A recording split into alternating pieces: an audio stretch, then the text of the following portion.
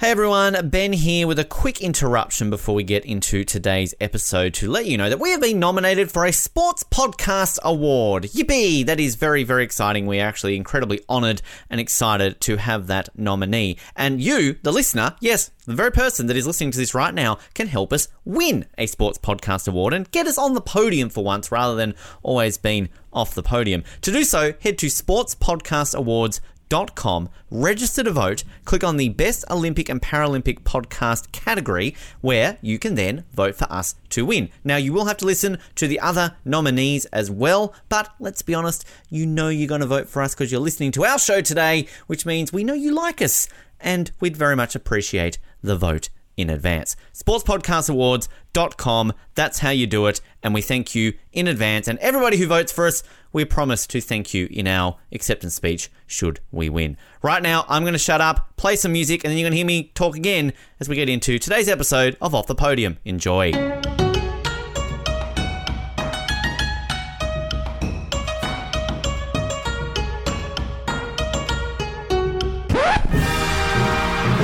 Skinner on the outside. Oh, and it's a lot of contact. Oh, and all rolled down. Bradbury is going to come through and win gold. 5 seconds left in the game. Do you believe in miracles? Yes. Unbelievable. They're standing and they're applauding that dramatic performance by James Orville and Christopher Dean. Alex Bilodeau. It takes a lot to make him happy, and he is clearly pleased. She's up, she's moving nicely. She's got to get down. Yes! She's done it. Sally Stagel, 132.67, has won at least a medal. She's 0.24 up. Beauty. On the ice for the Gimlet. The Gimlet stopping. Cindy Crosby, the golden goal. These golden games have their crowning moments. It is Off the Podium, coming to you once again for a Beijing 2022 recap episode, day 16, the final day, and the closing ceremony. The Olympics are over. Always a sad day. And we are here to go over the final day, the closing ceremony, and everything else in between. And joining us is a man who has a penis. It's Colin Hilding. Hello, Colin. Welcome back to Off the Podium. I don't know why I said that, but I just wanted to clarify for those at home who were wondering. 6 years of waiting, and the listeners finally have confirmation that I do have a dong. Yes, indeed. How are you today, Colin? Are you sad? Are you happy? It's always a sad day on the final day of the Olympics, is it not? Yeah, you know what's interesting is that I feel like for the Summer Olympics, it's not like, I wouldn't be okay if they went for a couple extra days, but by the time you reach day 16, I'm always like, yeah, you know what? I think I'm full. Whereas I feel like I'm still hungry for the Winter Olympics, and that's just a Winter Olympic thing. And it's unfortunate because the way the time difference is, I kept thinking to myself, oh, there's 3 days left to the Olympics like a couple days ago. And I'm like, realized yesterday, no, there's like 2 days left. No, there's technically 1 day left, because when you look at the TV coverage, you're like, oh yeah, we still got primetime coverage all the way through Sunday night. But then I realized that Saturday night's the last night of live competition. So it creeps up on you. It was a good last day though. I like, less events because it means a little bit more focus. You don't have to worry, although CBC had a hard time juggling last night. We'll kind of talk about that a little bit, but I'm also a little bit more okay with the Olympics being over now that we've witnessed the closing ceremonies, which might be worse than Pyeongchang. Did we witness the closing ceremony? I believe I went to the bathroom at one point and it was over. That was quick, which is something we generally shouldn't complain about because I still think Rio's finishing. But look, I don't even want to sit here and complain anymore because I just feel like this is what ceremonies are now. Like there's no point in having a whinge because literally what does a ceremony incur now? It's welcome to the ceremony, insert opening or closing here. Here's a 10-minute light show, which we claim is cultural. Then we welcome the athletes and the countries. Then we play an anthem. Then there's some kids singing something. Then Thomas Bach speaks for 45 minutes. And then we'll see you in Milan. Like, I mean, it's just, I mean, I was thinking about this, like, the noughties were the golden period of ceremonies, I think. Like from Sydney through to London. I mean, Sochi wasn't bad. Like, let's go to Sochi. From Sydney through to Sochi, like that was peak ceremonies. We didn't have a bad one really. Like it just now. I mean, Rio onwards, we just haven't had anything good. You know, again, that you're having a bad time when the Gold Coast opening and closing ceremonies are better than anything Olympic that we've had in the last 6 years. I don't even know what to say, Colin. That was just so underwhelming. Yeah, you know, I kind of had the same feeling as you did going in, like, oh, I don't want to be like the guy for the third Olympics in a row is just complaining, oh, that was lame. But there's nothing to it. And I think these ones for me are particularly disappointing because we've had an opening closing ceremonies without any cultural aspects at all. The cultural aspects are very minimal. And the music choices, again, I mean, let's just acknowledge our German overlords of the sliding events by playing Beethoven for an hour and 40 minutes straight. But this is kind of what makes me miss Pyeongchang now, because they at least had some of those cultural elements. And you know, same thing in Rio. And this just felt like it was an opening closing ceremonies that was produced somewhere else in the world. I will say, I think that it was a conscious effort on their part to maybe not alienate themselves any more than they already are politically. Let's just make something that is accessible for everybody. But even the athletes coming in, it was just so chaotic and brief. I'm still looking for Isabel. I don't know if she's out there, our closing ceremony flag bearer. I caught one or two athletes on the field. And even we'll talk about Paris, or not Paris, Milan in a few minutes. Milano Cortina. Yeah, the highlight of these closing ceremonies, but still kind of a letdown. It's just, I don't want to be the complaining old guys again. Let's just accept this is what it is and move on. Why are we even doing this episode? But the thing is, Colin, we can be, because it's just. Why do people go on social media and go, oh, this is so spectacular? Like, what are they watching? Like, I don't understand people's eyes in 2022, because, like, maybe we are just those old guys who have grown up on the Olympics and have witnessed greatness. Like, I'm thinking, like, we obviously do this in the opening ceremonies, but again, like, let's go over some closing ceremony highlights we've had over the last, 20-odd years. Sydney, barrel of fun. You had freaking Kylie Minogue coming out in a giant thong. You had Paul Hogan, Elle Macpherson, just like... It was fun. Like Salt Lake City, you had giant fucking dinosaurs voiced by the Osmonds. You had Bon Jovi, you had Kiss. Like, I mean, come on. That was like epic. Athens. Can't even remember Athens' closing ceremony, to be honest, but I think it was good. I remember the opening ceremony. Turin, you had fucking Ricky Martin. You had Ricky fucking Martin. He's not even Italian. And he was singing in the closing ceremony. London, you had the Spice Girls, and One Direction. Vancouver, you had Avril Lavigne, you had Nickelback. Well, they're probably there too. Nickelback, you had Alanis Morissette, you had the greatest hits of Canada on display. Michael Bublé, like, God, Vancouver closing ceremony might be my favourite closing ceremony of all time. And like now, even Sochi, you had the giant freaking bear, and like, where was the giant Bing Duen Duen? Like, come on, it's just...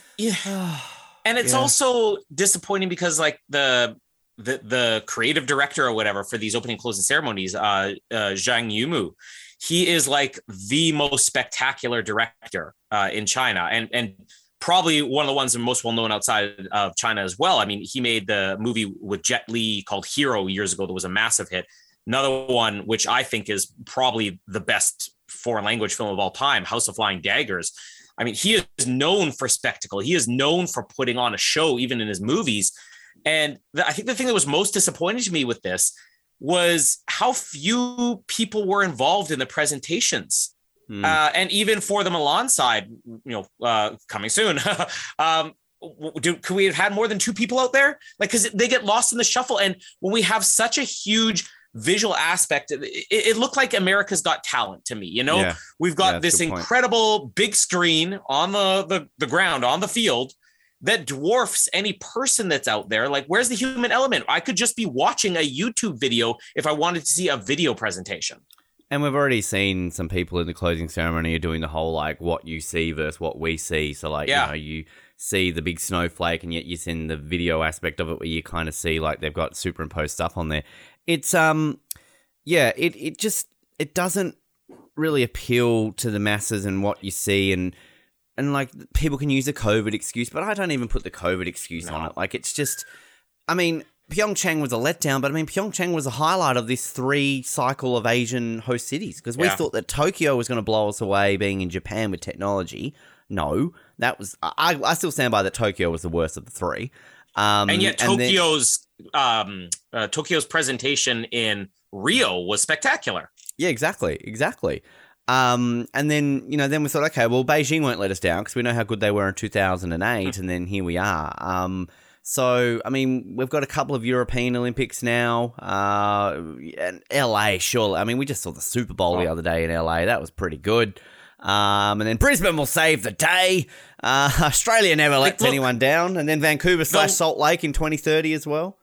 The last time Los Angeles had the Olympics, a UFO flew over the stadium. So a jetpack, wasn't it, as well in Los Angeles, I believe, from memory. And that was when John Williams created the iconic Olympics theme. So to summon the heroes. You really have to think that we're going to get something good, but again, we said that about the last 3 games. Well, I'm saying this now. Like I don't know if we've really talked about it on the show, the fact that Paris is having this unique opening ceremony on a river. They're not having it in a stadium, of course. Which, I'll be honest with you, when I heard that, I'm like, oh, I'm not a fan. Don't like the idea of that. That doesn't sound good. Fucking bring it on. I gotta say now, after the last few ceremonies, I'm like, it can't be any worse. Like, put a bunch of French people on the river with some baguettes and some croissants and like sing, dun, dun, dun, dun, dun, dun, dun, dun. Like, bring it on, I say. I just also want to say, we'll talk about the Milan aspect, and I actually want to talk about one thing about the Canadian uniform. I think we're the problem, as we always are. We've got a curse on the Olympics in terms of, gold medalists from Australia, at least now. Canada can win gold. But let's be honest, ever since we've been on air, the ceremonies have sucked. So it's our fault. It's our fault, Colin. We are the reason why opening and closing ceremonies at the Olympics now suck. Yeah, if anybody out there wants a good opening ceremonies, find a way to cancel us. Ben has said plenty of things throughout 230, 40 episodes that warrant us being canceled. So get rid of our show and you'll get your own. We're holding the world ransom now. We're daring you to cancel us. And you know how well that works for us over on 007 when we threaten things. That clearly works a treat. I think out of the 200 countries in the world, I've offended about 122 of them. So you're going to offend another one today. I know it. Come on. Trust me, I just want to put a warning out there. If you're from New Zealand today, tune out now. I will back you, New Zealand. I've got your back. Oh, I really don't think you will after today, after the facts I'm going to bring. Before we talk about Milan, the Canadian uniform, so you kind of went for like a reverse, you had like this grey sort of silver, almost like a Bond-style outfit or something like that. Did you see the cool little trick pocket that was involved in the Canadian uniform? Was this shown on your coverage? No. So there was a pocket underneath the hood which contained the Canadian flag. You unzipped it and you pulled out a Canadian flag which was attached to the jacket. I thought that was really cool. So props to Team Canada for a Lululemon. You came through the goods all of a sudden, unless that was one of the Carbon Sports uniforms, which props to them. But I thought that was a really cool idea. So that's why so many of the Canadians had the big Canadian flag behind their back. Yeah. I was wondering about whether or not the flag was part of the uniform, and now you've confirmed it for me. I will say it's the best thing I've seen Lululemon produce, mostly because it looked simpler, but it also looked really comfortable. Like I was looking at these jackets, I think I mentioned this a couple of days ago. Like I haven't worn an actual jacket in 5 or 6 years. I just wear a hoodie. Even if it's minus 40 outside, which it is today. I wore a hoodie outside. I wore 2 hoodies outside. But I would buy that jacket. So when I tomorrow go to the Lululemon store, I will be checking it out and seeing if I can pick one up for $980. I like the silver one better than their opening ceremony one. So for sure. Much better, yeah. If they've got it on sale, Colin, for anything less than $1,000, you still don't buy one. I can't afford that. I still haven't got my one from freaking Tokyo yet. So we're gradually waiting for that. Actually, before we start talking about Milan, we should mention the flag bearers for Australia and Canada. So Isabel Wiedemann, so she was your... Yeah, they've changed the pronunciation here. I wanted to mention that. What is the pronunciation as of this minute? Well, at this minute, they're now pronouncing it Wiedemann, which for the first 3 or 4 days of the games, it was Wiedemann every single time she was mentioned on air. So come on, you need a researcher like Ben Waterworth that's willing to actually find a YouTube video where somebody pronounced it themselves. Well, it's actually funny you talk about that because I've experienced this kind of firsthand, the whole pronunciation thing, because like there are moments where literally Joe would be like, how do you pronounce this person? I'm like, don't ask me. But like you would go onto YouTube and you would find, say, like an interview, and this is what I generally do on this show as well. And often you go by on an interview with that person, or if they've got a video saying like, hi, I'm Isabel Wiedemann, and I'm like, if they're saying it, generally it's correct. So there were multiple occasions where I got the name pronunciation for Joe based on what the athlete themselves were saying on YouTube. Then all of a sudden she'd be doing an interview with one of the expert commentators, and they'll be like, no, it's pronounced this way.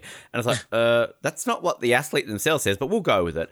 But the most unique one that I actually experienced was Chiara, what we said Redingus on this show, because that was based on my research when we interviewed her, and okay, that's how her name was pronounced.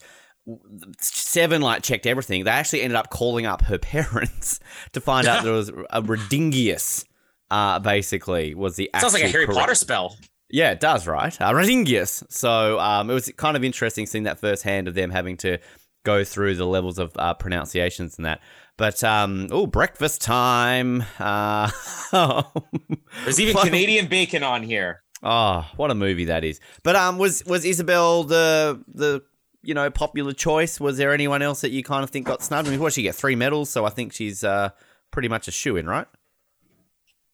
That's how I chew my Canadian bacon. Isabel was a great choice and fucking fantastic. All right, so I would kind of mention yesterday, I think Max Perot was the favorite. I didn't see him. I also didn't see 90% of our athletes in the CBC coverage, so I don't know if he was there, but I have nothing against Isabel, but more against when she was selected, when the announcement was made. First of all, CBC completely dropped the ball.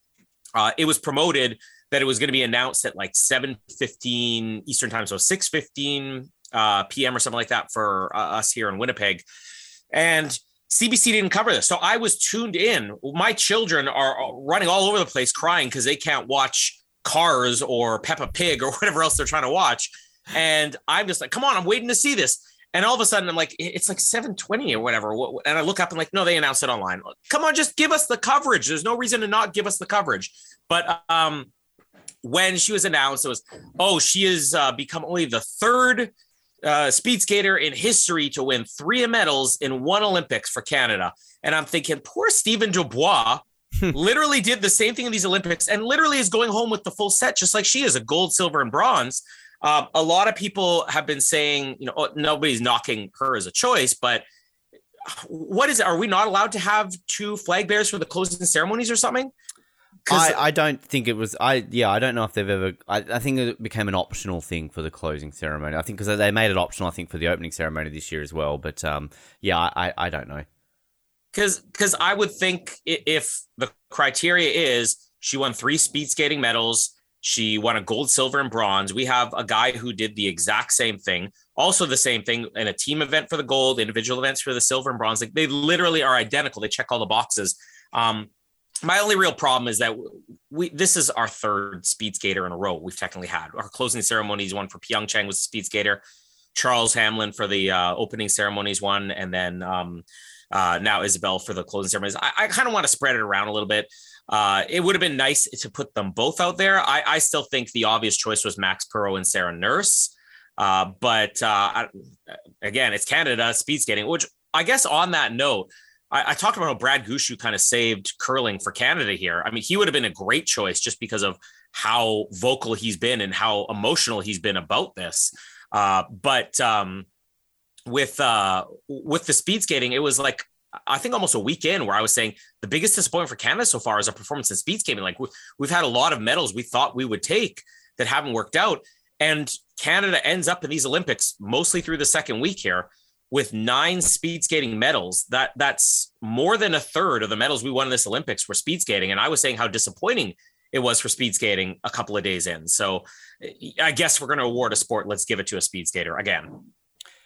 It's interesting sort of that, I mean, did many of your athletes leave? Like, was it sort of announced? Like, have you got like many of your athletes like back in Canada being interviewed and things like that you're aware of? Like you're mentioning about Max Perot, whether you didn't know he was there or not. Like, because I mean, very publicised here that the majority of our medalists are, 3 of them are back in Australia, 1 of them is in New York, so none of the medalists are there. So hence why none of the medalists were our closing ceremony flag bearer. Yeah, the ones that we know for sure are the speed skaters and the hockey players and the curlers. They're still there because they were still competing. Max has been completely silent on social media since he won his last medal, like completely silent. So I don't know if he was still an option or not. I know most of the athletes from the first week have already come home. I kind of was holding out hope that it was going to be Max because all the media coverage was basically, I don't know if you get the same thing. They'll put up like, who do you think should be the flag bearer? And they'll put the favorites. Max Perot was mentioned as one of the favorites the entire time. But I mean, if he came back, he's probably just a very private guy. Who knows? Well, I mean, that was the issue with us, is that, as I said, none of our medalists were there. I mean, Jakara is the obvious choice, long home. She was like one of our first athletes home. Scotty James buggered off back to New York, putting on social media, living the life in penthouses in Central Park with Chloe, as you do. And yeah, both Jackie and Tessa are also back in Australia. So who did you have? I didn't even see. Well, I wanted it to be Bree just because I thought, well, Bree got 5th. So there you go. And I think we did mention last night, Sammy Kennedy Sim, our ski cross athlete, who 8th, obviously in the small final again. It's her 3rd Olympics, so she ended up getting the nod. Which, look, I mean, so it's one of those like, let's give it to the veteran. Yeah, like I would assume that was their choice, which I think poor Phil Bellingham, our cross-country skier at his 3rd Olympics, robbed there. But, like, Sammy's also a very popular member of our team. I don't think there's a single member of the Olympic team that doesn't like her. I mean, Greta Small, again, another 3-time Olympian. So there's a few 3-time Olympians. I think if it was results-based, Bree should have got the nod again for getting 5th in the monobob. But Sammy Kennedy Sim, another off-the-podium guest. So, basically, all three Australian flag bearers at the Beijing Olympics are off-the-podium guests. So we might not be getting the gold medalists, but we're getting those flag bearers and off the podium. So we said this last night. You want to be a flag bearer coming off the podium. 100% track record for off the podium guests. But yeah, no, Sammy got the nod. So well done, Sammy. The Milan presentation. Like I liked the Paris one, and I think I said my only concern over that was that like we cross live to Paris. Like I wanted it to be in the stadium, but again, that was 10 times better than we got. Like, the video is kind of cool. That the Italian national anthem sung by that woman and the violin guy was amazing. And we had, 2 people dancing with some visual aspects on the floor again. It's like, okay, cool. Come to Milan. Like, this is Milan. Isn't like the fashion capital of the world. Like, I want, like, models walking in there and, like, rubbing Gucci in my face and stuff like that. I don't know. Like, I mean, it's just, again, it was like, hey, come to Milano. It's like, sure, if I have to. Like, twist my arm. Like, at least with Paris, like, you had the freaking Prime Minister standing on there. Like, that was epic. Hey, Prime Minister. Hey, Prime Minister, come to Paris. Like, I don't know. There was just something more endearing about all the French. Like, here I am talking about France again. What's going on? Like, sure, Milan, if I have to. That should be the motto of it. Well, starting with the video, one thing I did find hilarious was I think it was the 2 mayors who were giving the final, like, aren't they great? Well, like, what I didn't understand is this is sort of the stereotype when you're speaking to somebody in a different language, you just speak slowly.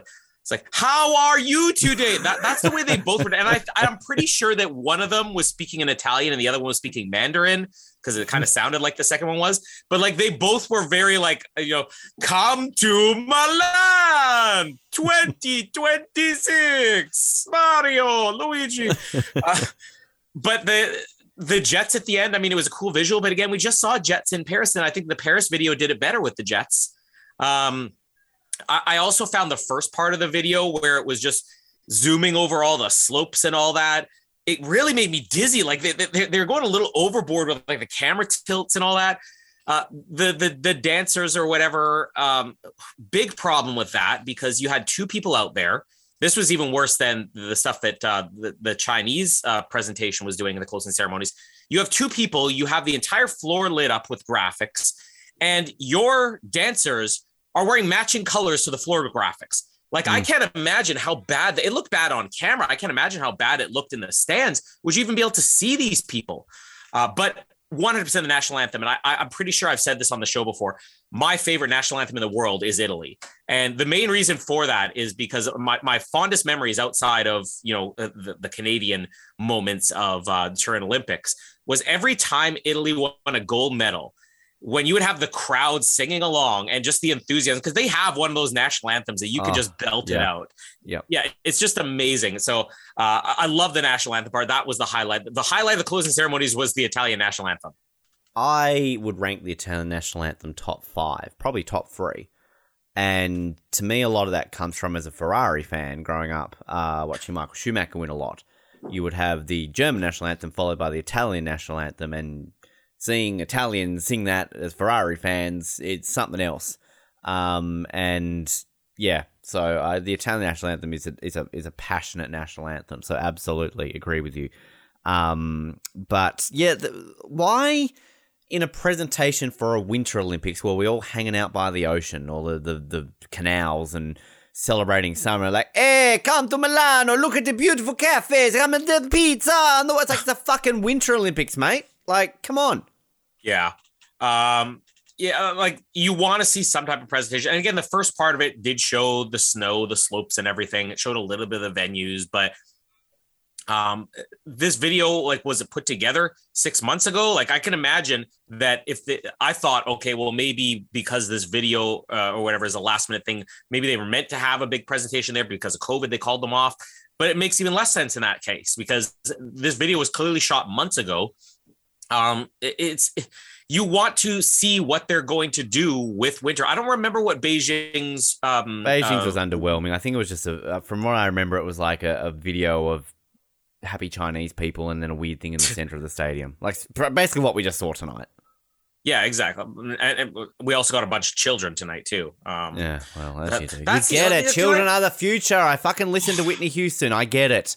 Can we just finally, fine, you want to put a children's choir out there, but like, we basically had 3 sections to the Chinese closing ceremonies as far as like the Chinese presentation, and all 3 were just children's choirs. Like, some variety. I'm fine, you want to put a children's choir out there, fine, but give us something else for the other sections. Put a bunch of grandmas out there, like the granny choir. The granny choir. Like Chinese grannies. Those kids have got their entire lives ahead of them to be in a fucking choir. There's a bunch of aging grannies there in China, probably going to be dead within the next 6 months, and they could have been singing in the closing ceremony. Like, just ripped off the granny choir of Beijing. That's all I can say. Am I the weird one that, like, you watch the Milan presentation, then I always think, like, oh, this time in 4 years, we're going to get to see the presentation for, well, we don't know, insert Vancouver or Salt Lake City here, but like, so like, it's kind of like with some ones, we're in that unique period where we know the next few. So it's like, oh, in Paris, we get to see the LA one. And then, in LA, we get to see the Brisbane one. Like, it's kind of that weird little thing where it's like, you don't want the Olympics to end, but you always get excited. Like, I legitimately remember Turin being so excited for the Vancouver one. I'm like, oh my God, Vancouver. Like, it's Canada. I love Canada. And then Avril Lavigne walks in. I'm like, Avril Lavigne! She's got a disease. I don't think she did in 2006, did she? But the disease is called Chad Kroger. They're not together anymore. Canada's still mourning the loss of their first couple. But yeah, Milan. Yeah. And the logo is shit. I can't wait till we do our ranking. You didn't like it? No, like we did our medal one, obviously, and I think we mentioned our next one will be ranking the logos, but like, I've got to say, the logos to me in the Olympics are kind of going the way of the ceremonies. I don't know when we last had a good Olympic logo. Like, Rio was decent. Well, Vancouver was a great logo. Rio was a good logo. Right. Yeah, Lisa Simpson giving a blowjob. Once you see that, you never unsee it. Pyeongchang, boring. Tokyo, I mean, it was better than the first one they put up, but it was still kind of crap. Beijing was okay. Actually, Beijing's not bad. Don't mind Beijing. I don't like Beijing. To me, Beijing looks like font from 2003. What I like about the Milan logo, it is weird that the city name is so drastically different from the 2026 part of it. You know, it looks like you had 2 different people working on a logo and they just mashed them up together. But I love the way the 2026 looks on there. I'm not a fan. Paris is a bit like regal. It's a bit like, elegant. I think it's a little grown. French. It's a bit French, but I like the color because I think they kind of got like a black and gold. And I love black and gold together. I think they're two of my favorite color combinations. The LA ones are two, like, I don't know if you've seen them, but they've got like 5 different stylized versions of it. And I'm not a fan of the LA ones. But anyway, the ranking the logos, we'll do it eventually. But tell you one thing, Sochi 2014, I'm looking at you as absolute garbage, which I think you said you liked the Sochi one. Like, what is wrong with you, Colin? Well, I wouldn't say I love the Sochi one. I kind of appreciate it. I kind of like the Sochi.ru. Like, it's cheesy, but it's different. Lazy. And it stands. Here, I'm trying to think, what's the best way to describe this? It's kind of like what I was saying about the Turin medals, It's not that it's a great medal, but you remember it. And it's not like you remember how bad it is. I can picture the Sochi logo the way I could picture the Turin medals. Fair point. All right, I'll give you that. Final day of competition, though. Anything else to add on the closing ceremony before I move on? I wanted to... we'll have some commentary stuff coming up later, so I can save that. I will be completely honest. I didn't see a word of Thomas Bach's speech. Thomas Bach, Olympic medalist fencing. 1976 fencing. I did not watch any of it. I think I left the room and did something else. So I have no clue what he said. But yeah, there's a few things about the closing ceremony I'll talk about with Channel 7 as well. Final day of the competition.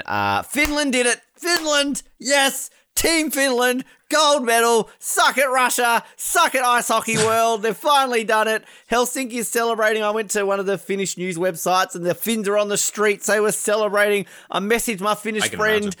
And you know what he said to me when I said to him, like, yeah, go Finland? He literally replied, fuck Putin. So that was it. Putin or Poutine? As in the fearless leader, don't invade Ukraine. But, oh, God, I was watching this and I got a bit worried when they went 1-0 down. I'm like, no, not again. But they did it, Colin. Finland, gold medalists, get on board the Finns.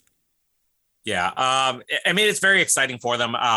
I said I would be fine with either country winning. I think that Russia winning kind of makes the statement, this isn't secondary men's hockey.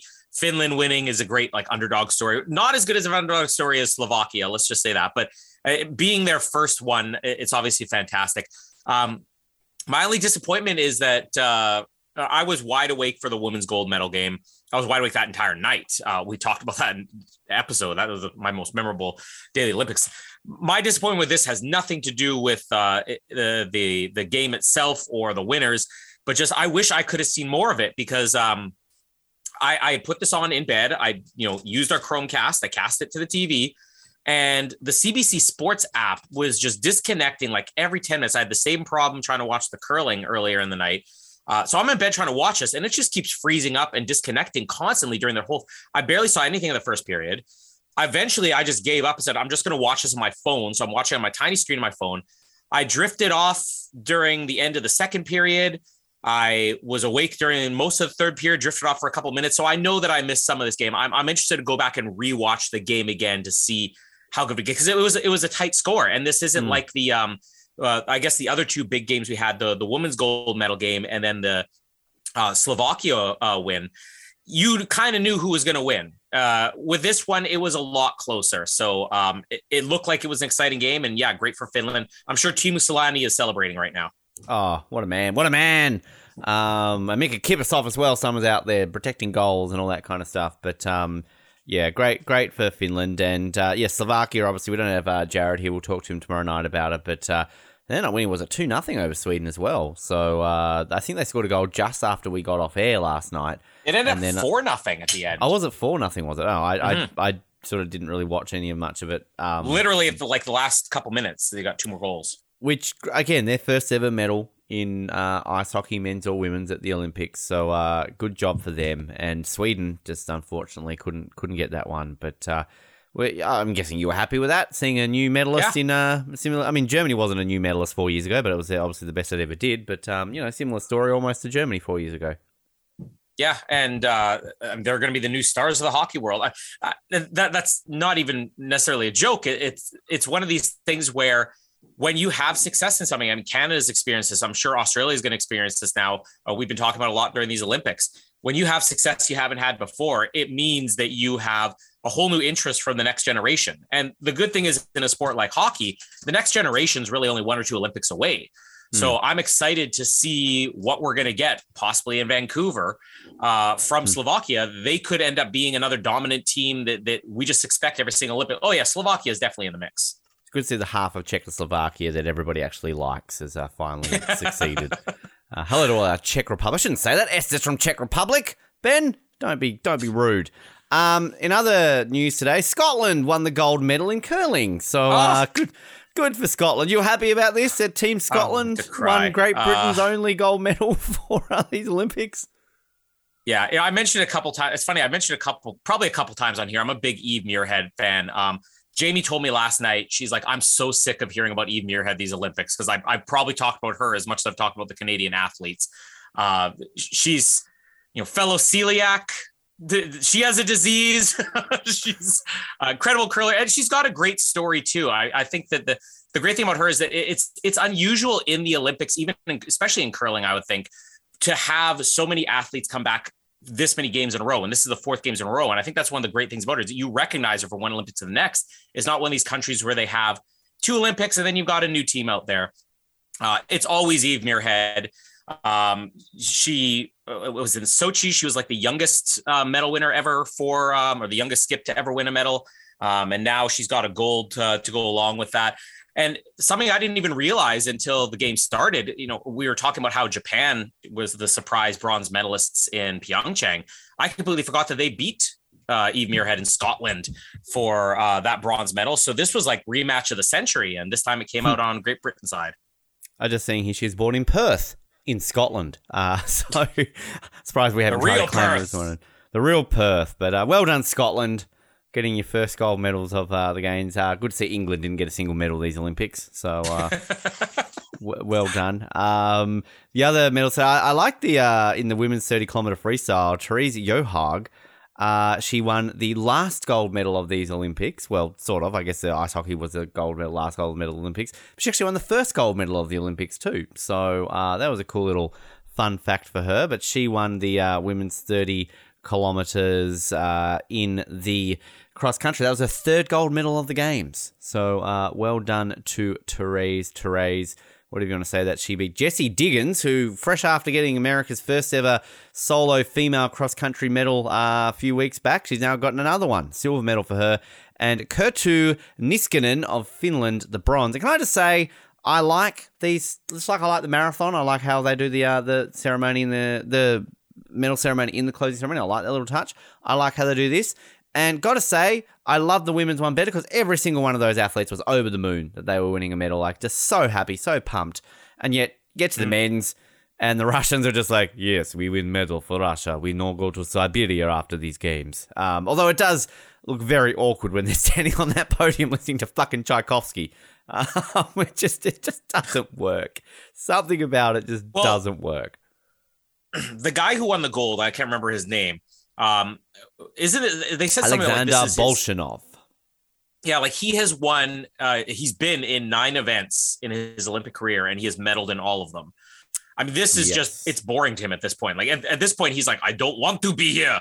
I want to be with my fellow athletes dancing. With Arnold Schwarzenegger. Yes. Yes. All right. Okay, I thought you were going to add more to that. No. Okay. But do you like the ceremonies in the ceremony? Oh yeah. I think it's appropriate to have the last medal awarded there. And maybe I'm just saying that because it's what we're used to in the Summer Olympics. I would be for this being like a full marathon though, because to me, the only thing that really takes away from this is it's a 30-kilometer distance. When the summer marathon is significantly longer than this, and I'm not knocking cross-country skiing. As I said, I run marathons, and I would much rather run a marathon than cross-country ski. It is brutal. But just the duration of it, when it's an hour and 10 to an hour and 20 minutes for your gold medalist, it doesn't quite feel as big as the marathon when we get in the Summer Olympics. And if these athletes are willing to do 50 kilometers, like we said, and we've seen before, let's make sure it's always, if it's a 30-kilometer event, it's not as important, but still not taking away from them. It's something I would want to do. I think they should have the men's ice hockey go in there and do the ceremony. Imagine that back in Vancouver. had you had the gold medal ceremony happen in bloody BC Place, that would have gone off. I think the only problem with that is, like, you know how long it takes to award all the medals in hockey if you're doing gold, silver, and bronze. These ceremonies would be, I mean, it would have been fine here because it still would have been under 2 hours. But in a regular Olympics, might take a little long. The other medals today, alpine skiing, the mixed team, Austria took the gold. Mr. Johannes Stroll's got his third medal of the games as well, part of that team. They beat Germany, and Norway got third. And who do you think they beat in that bronze medal race? America. Who do you think lost one of the races in that to lose them the bronze medal? Hello, Michaela Schifrin. I didn't think she was racing today. I honestly didn't see any of it, so I don't know if she crashed or not, but I just thought that was funny. And in the four-man bob, Germany gold, Germany silver, but Canada bronze. Justin Cripps, I believe, became Canada's first ever bobsledder to get a medal in the 2 and 4-man. So congratulations to him. But your final medal of the Olympics means that you equal your second best ever total medal haul that you achieved back in Vancouver. So 26 medals in total. So good job. Now, as a researcher, you might be more easily able to come up with this answer than I am, but I believe this is only one of like maybe 3 or 4 times Canada's ever won a medal in the 4-man bobsled. I think off the top of my head, I think they said it was the third, but I shall confirm that with you, Colin. Yeah, because I know it happened in it was either Nagano or Salt Lake City. And of course, we had the celebratory athletes for Team Emery. The first time Canada ever entered this event, they ended up as the gold medalists. So it's kind of surprising we haven't had more success. Oh, so was it Nagano or Salt Lake for the other? You got a bronze in Vancouver. Oh, Vancouver. And you got the gold in Innsbruck. Okay. But you know, with this event, it kind of looked like yesterday where we have a shot at this. Justin Cripps, there was a lot of hype behind him here. So I think the country was hopeful. I was doubting it. I sort of thought, I don't know if we're going to get this number 26 medal. But I again wish that I'd been able to watch more of this. I'll have to catch up on it after we're done recording. But the curling was going on at the same time. And basically, as soon as curling ended, I switched over. And it was right at that moment where they were basically showing the last one coming across. And it's like, and there we go. Justin Cripps has won the bronze medal. So I didn't even get to see their run. I'm not sure what their times were, if it was decisive, it was close, but still it's fantastic for us to pick up in one of the bobsled events that we actually struggle in more. You were 0.79 seconds off the gold and about 0.4 seconds off the silver, and you beat the other German sled by about 0.06 of a second into the bronze. Germany, I believe, won 9 of the 10 sliding events. The only one that they didn't win was won by a Canadian, even though she was wearing the wrong flag. So not bad there, Germany. You did okay in the sliding events in Beijing. So Germans, we love to slide. You like to go to a water slide park with them. I was trying to think of a pun or something. No, not really working. Don't have Jared to rate my joke. That's a 3 tops. That's a 3. Okay. Yep. So the medal table, we'll put the full one up in the next day or so, like we did with Tokyo. But I'll go through the top 5, and then obviously Canada. So Norway on top, 16 gold, new record at the Olympics, from Winter Olympics, I should say, most gold medals ever won. 8 silver, 13 bronze, 37 in total. I think they got the record of 39 medals back in Pyeongchang, so they didn't quite get to their total record, but still thoroughly successful games for Norway. Germany second, 12 gold, 10 silver, 5 bronze, 27 in total. The People's Republic of China, 9 gold, 4 silver, 2 bronze, 15 total. Great result for China, home nation, their best ever Winter Olympics by far. USA ended up doing okay after starting off a bit slowly. 8 gold, 10 silver, 7 bronze, 25 in total. And Sweden ended up in the top 5. 8 gold, 5 silver, 5 bronze, 18 in total. Canada needed that one more gold medal to get them into the top 10, but you finish in 11th. 4 gold, 8 silver, 14 bronze, 26 in total. And Australia, 1 gold, 2 silver, 1 bronze, 4 in total, 18th place. Most successful ever Winter Olympics by Australia in terms of total medals won. Great job. And if you do it by total, then Canada ended up in 4th overall. Beat America, though. That's all that matters. And Australia ended up being in 17th if we do it by totals. 1 spot ahead of New Zealand. Just pointing that out, which we'll get to something with that. Here it comes. No, we're still holding off. No, not yet. Don't worry. The lowest amount of gold medals Canada have won since Lillehammer, when you got 3. So, but again, as I said, 26 is equal second highest. Vancouver, you got 26. Obviously, you got 29 in Pyeongchang.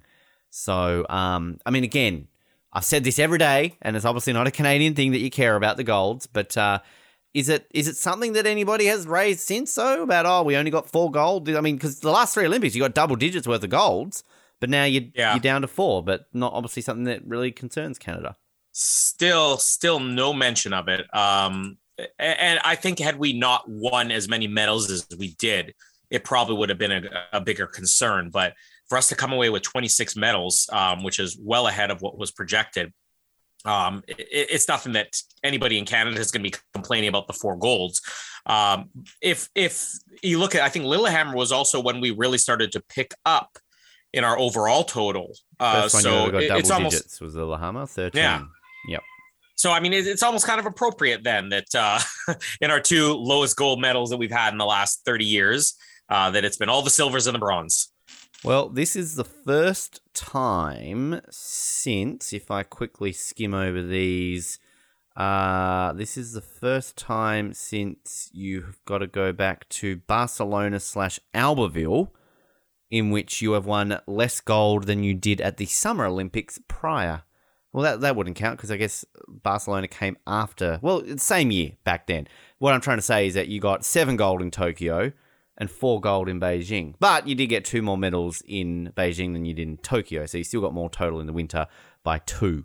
But interesting. Again, there's something that the Canadian media can have for free. You won more gold medals at the last Summer Olympics than you did in the Winter Olympics. That hasn't happened in a long time for Canada. Yeah, and that's coming from a recently unemployed researcher. So listen to what he has to say. Wow, Colin's bringing the burns all of a sudden. What can I say about that? But yeah, obviously for Australia, first time we won a gold since Vancouver. Ended up with 4. First time we've ever ended up with 4 medals. So yeah, pretty happy about that. I think we can take that one there. Just going over the results for other Canadians and Australians in the final day of action. So in the alpine skiing event, Canada went out in the first round to Slovenia. Slovenia? You lost to Slovenia? Come on, Canada. I expect better than that from you. But you tried. Even our ski jumpers like Slovenia better than Canada. Australia didn't even show up, so what can I say? In the bobsleigh, Crispa Springs team got 9th, and that was it. Brazil got 20th in that. Obviously, Jamaica didn't make it through to that round, so anyway. In the cross-country skiing, Sandrine Brown for Canada was 16th.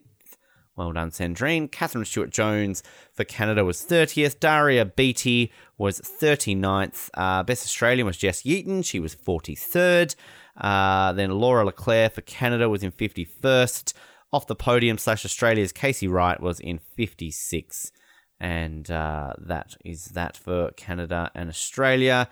And there was nobody else in anything else today for either countries along the way.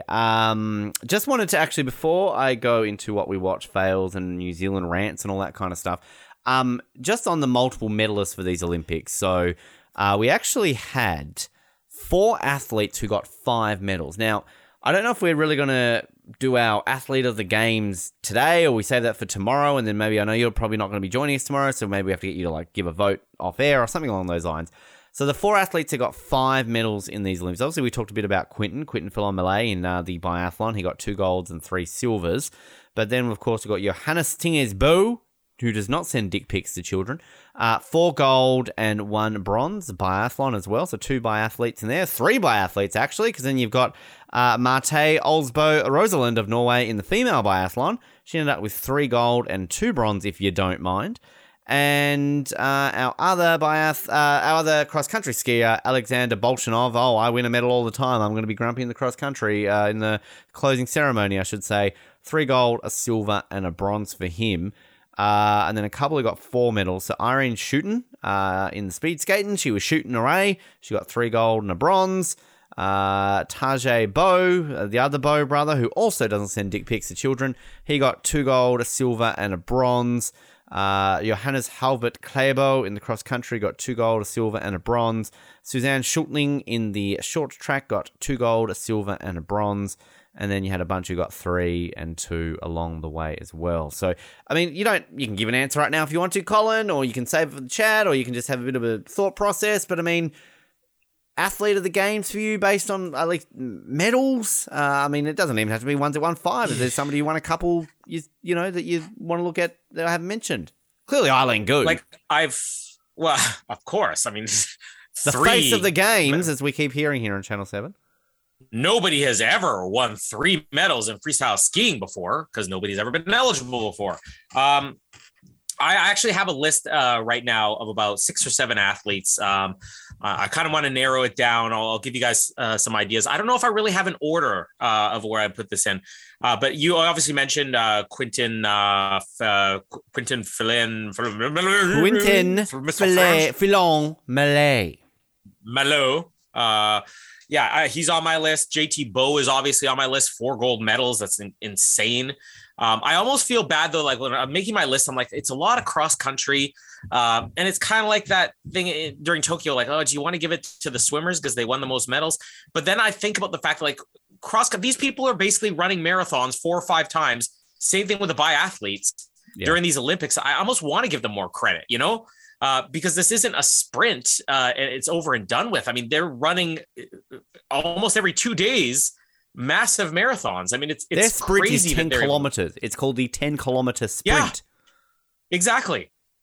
And as I said, you know, I would much rather be running a marathon than cross-country skiing one. But some of the other non-cross-country skiers I have in here, I am putting up Alana Myers-Taylor. Obviously, the flag bearer for United States.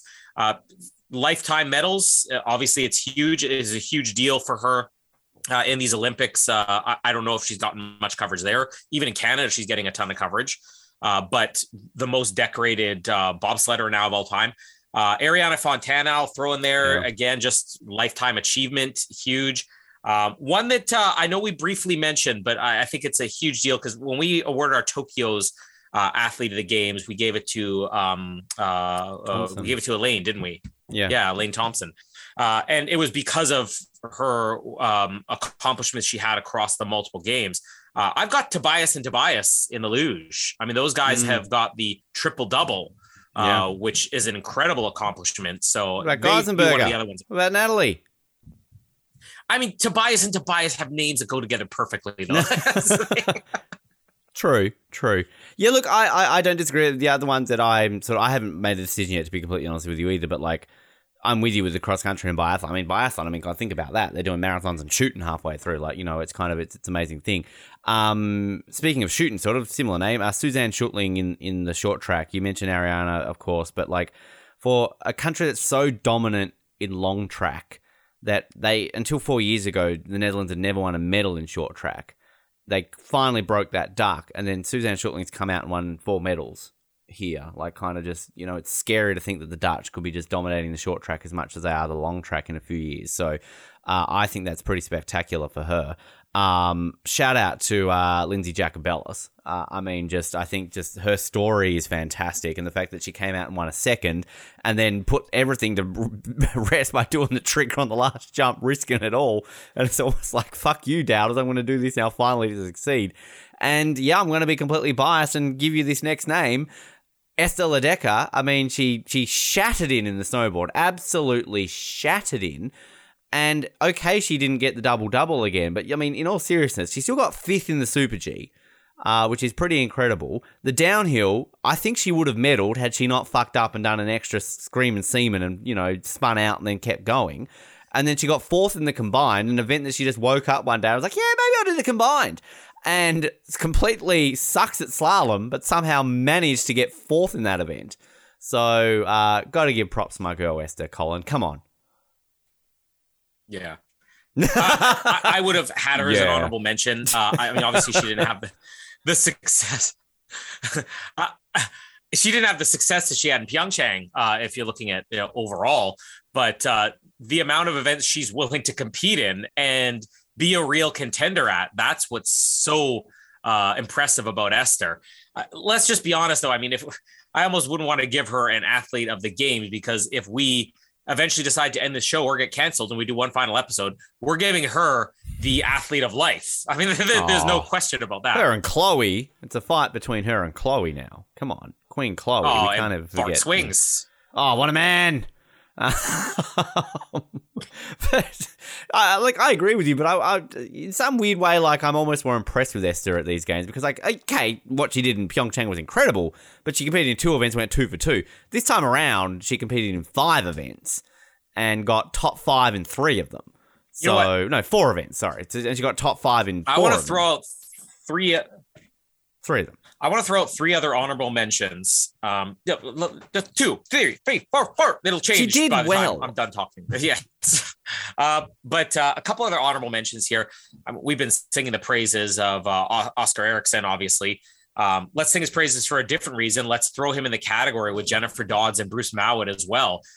Those 3 athletes competed in every single curling game that was possible for them to be at the maximum amount of time. And I don't think in the history of the Olympics, there's ever been athletes who had as long of a duration from day one of competing to the end. We're talking about 2 days before the opening ceremonies, they started and they finished on the last day. That's 18 days of constant competition in 2 separate events for those 3 athletes. So we have an honorable mention category. I think you group those 3 in together: Oscar Eriksson, Jennifer Dodds, and Bruce Mowat. Most decorated curler of all time is Oscar Eriksson in the Olympics, 4 medals. So... And he's not even the skip. That just shows you what this man's capable of. What a beautiful next James Bond right there, Oscar Eriksson. When we do our 007 next James Bond episode coming soon, his name is going up there. What did we watch today, Colin? Nope, he's choking. I watched Colin choke. I really only had time to watch the curling was what I wanted to watch last night. Very disappointed that I couldn't watch it on the projector because the CBC app kept disconnecting. So I had to watch it on traditional television. Still, it was worth it. And then the men's gold medal game. Those are the only things I actually got a chance to watch. I've just turned on now the 4th run of the bobsled, but I'm not even paying attention to it at this point. I wish that the time difference was different so I could have watched all these events. Because I told Jamin, the exciting thing about the last day is you only have so many events. You can literally watch everything if you want. And by the time, you and Jared record tomorrow, I will have watched every second of day 16. Which Paris and Milan, better time zone, Europe to North America, right? Not so good for Australia. Yeah. But it will be better for you guys, won't it? That'll be more complicated for our recordings, just trying to line everybody up because the day is going to end at, what would it be for me? About 3:00 in the afternoon, let's say.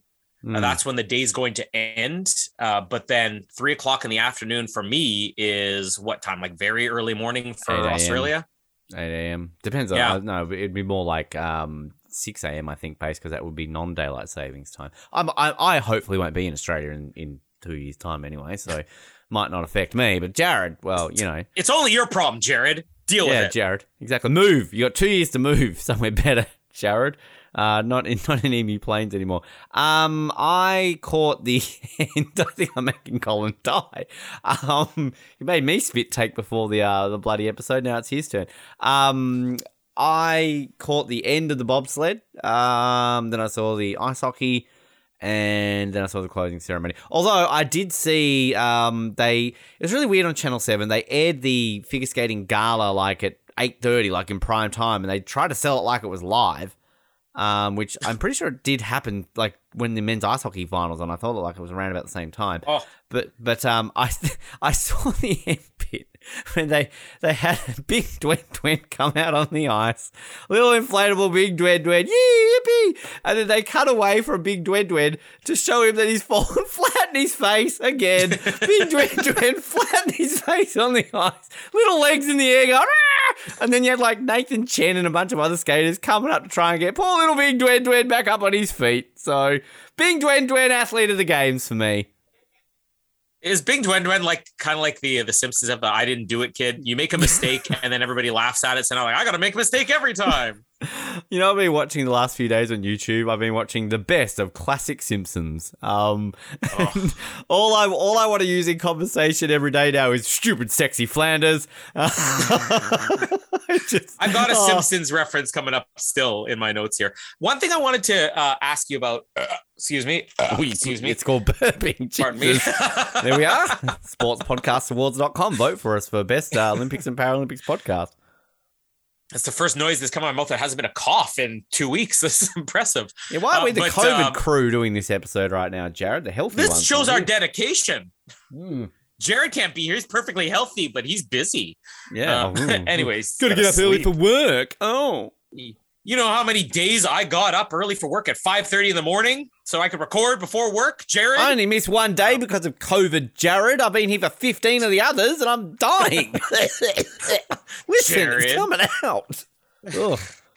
Anyways, I wanted to ask you about, maybe you have some insight into this, what the ratings or the viewership has been like. One thing that I really noticed that's weird in the last two Olympics is NBC. I kind of like to look at the NBC coverage sometimes when watch something, what's different from the Canadian coverage. And both Tokyo and this, they are not airing the opening ceremonies until prime time, which is, and other days of the Olympics, you could tune into NBC at 7:00 in the morning. They're airing something Olympics coverage, but opening and closing ceremonies, Tokyo and Beijing, they're just leaving it. They're like, nobody's going to watch this till the evening anyways. I don't know what the viewership's like there. I know for Tokyo, they were saying it was down, but here in Canada, there's been a lot of talk about, viewership is down almost 50% from Pyeongchang and it's down 20% from Tokyo. Well, I mean, down 20% from Tokyo, that's in the middle of the summer. There's a lot more people who can watch versus now in middle of February. The second thing being that obviously maybe some games fatigue. We just had Olympics 6 months ago.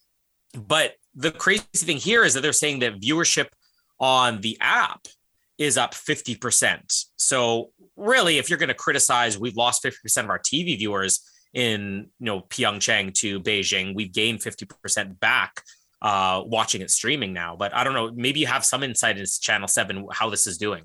I honestly don't. The only thing that I got any insight on was like day after, I think it was the Sunday night, the first Sunday that Channel 7 beat Channel 9 that morning. And they were very excited because Channel 9 had a big interview on TV and Channel 7 chatted in over them. So they were celebrating that. I don't actually know about Beijing. I think from memory, I saw that the viewership for Tokyo was quite high, that it rated pretty well. And people were sort of like, because of coronavirus, they wanted something good to happen. And a lot of it, I think Melbourne was still in lockdown during the Olympics. So, a lot of people were just stuck at home and really into watching all of that. But yeah, I find it interesting that, it's so hard to compare sort of Olympics to past Olympics because, again, of how TV works now. And it's also a case of, you're right, like with apps and online, like, when I don't know how it worked in Canada, but when this whole notion of having the internet to watch the Olympics came into play, it was a lot different back there. Like, I think the first one I really remember them offering it was Beijing, and they had I remember I had my Nokia N95, when the internet was still kind of a new thing on your phone, and you could stream, I think you had to pay a $5 subscription fee a day or something like that to watch some things. And I remember being out for dinner one time and I think watched us win a canoeing gold medal sitting on my phone in a restaurant. That was technologically advanced. Then come Vancouver, Channel 9 shared it with Foxtel, which is our main cable provider in Australia. And I know Foxtel offered a package where you paid an extra $20 and you got all these channels, and I was really shitty because I didn't have Foxtel back then. But then London, Channel 9 offered another thing. So like back then when you had the multiple screens and you could choose the sports, at least for the first few Olympics, they charged you for it. And I think Rio, like I paid the $20 premium Channel 7 fee to get no ads on it. So now that you do it for free, even with very limited ads, I will say, they don't actually show a lot of ads on these things now. Like it's quite groundbreaking to think about it. So I can't imagine that there are some people who just forego watching TV completely. Because I mean, you don't really need to watch Channel 7 or CBC to like, literally you can just sit there and be your own director and watch whatever the fuck you want. So therefore, I think the ratings are probably more so on these apps, if anything. And I know, for example, like with the Paralympics about to start, like they're only going to be showing like a tiny little package every night here on TV. Maybe even, I don't even know if it's half an hour. It might even be like a 15-minute package every night. That's it. And basically they're directing you to the app, saying like everything will be live and free on the app. We're barely showing anything on TV. So I don't know if that's going to be for you with the Paralympics, but that's just the way it is now. That's kind of just how you have the Olympics. And I think that's great that it's for free. Yeah, with I'm trying to think if it was a big deal still in Sochi. I know with Sochi, I was still watching it on TV mostly. Where apps really took over was the Pan Am Games in 2015 here, where TV coverage was, I guess, less. So they started pushing, you can watch some more of this on the app, as opposed to, we have 6 to 8 hours of coverage a day compared to the Olympics where we have 24 hours of coverage a day. I think for Rio, that's where it really became, oh, this is interesting. You can watch everything. What I like though now, especially, I think this explains maybe why CBC's viewerships have dipped a lot, is that you can watch the TV coverage instead of tuning into the channel. I know you were saying you can't watch the Channel 7 feed with the anchors and the commentators and everything on the app, if you were saying, if I remember right. Whereas if I want to right now, you can't do the replays of them. So like I can watch it live, but you can't watch the replay. You can only then watch the replays of the individual events, if that makes sense.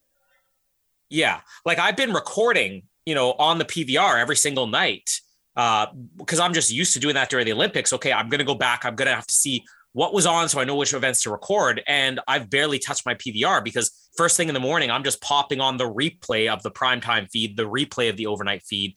And then once I'm done that, the replay of the morning shift feed. And going through that, and then anything that's missing, I'm like, oh, let me find the individual event. I mean, I see no reason to watch TV because the CBC coverage is literally on the app now. They've really made a push for that during these Olympics. We did have the one exclusive though, which was the last Commonwealth Games, the first time where there was no Commonwealth Games coverage on TV at all because there's that DAZN app, DAZN. And I'm kind of suspecting we might get that again for. Maybe it'll be the Pan Am Games because CBC has been having a lot of commercials for DAZN. Maybe they're just simply going to be taking over the online coverage. Well, CBC still has the network coverage. I don't know, but it's definitely going to become more and more of a thing. I don't think anybody is going to be caring about TV ratings in another 4 years. I saw a lot of DAZN advertising when I was in Canada, and I was like, hey, that's that thing that Colin used to talk about. Yeah, like we're seeing a lot of that in Australia with sort of some of our streaming services. I know, for example, like the Australian Swimming Championships last year for the Tokyo trials, and like they're generally prime time events. I would remember before every Olympics, the Australian Swimming Championships would be, front and center on Channel 7, Channel 9 prime time. And even in non-Olympic years, every year you would have the Australian Swimming Championships prime time event. Last year, it was on like Amazon Prime. Like, if you wanted to watch swimming trials, you had to get that. And then a lot of our soccer coverage in Australia now is purely on apps, like the World Cup soccer. The last one, like SBS is sort of, you've heard us talk about SBS. SBS is always like, the multicultural channel, but they've always been the soccer channel. If you want to watch the World Cup, the porn channel. But like, if you watch the World Cup, it's always SBS carries the World Cup.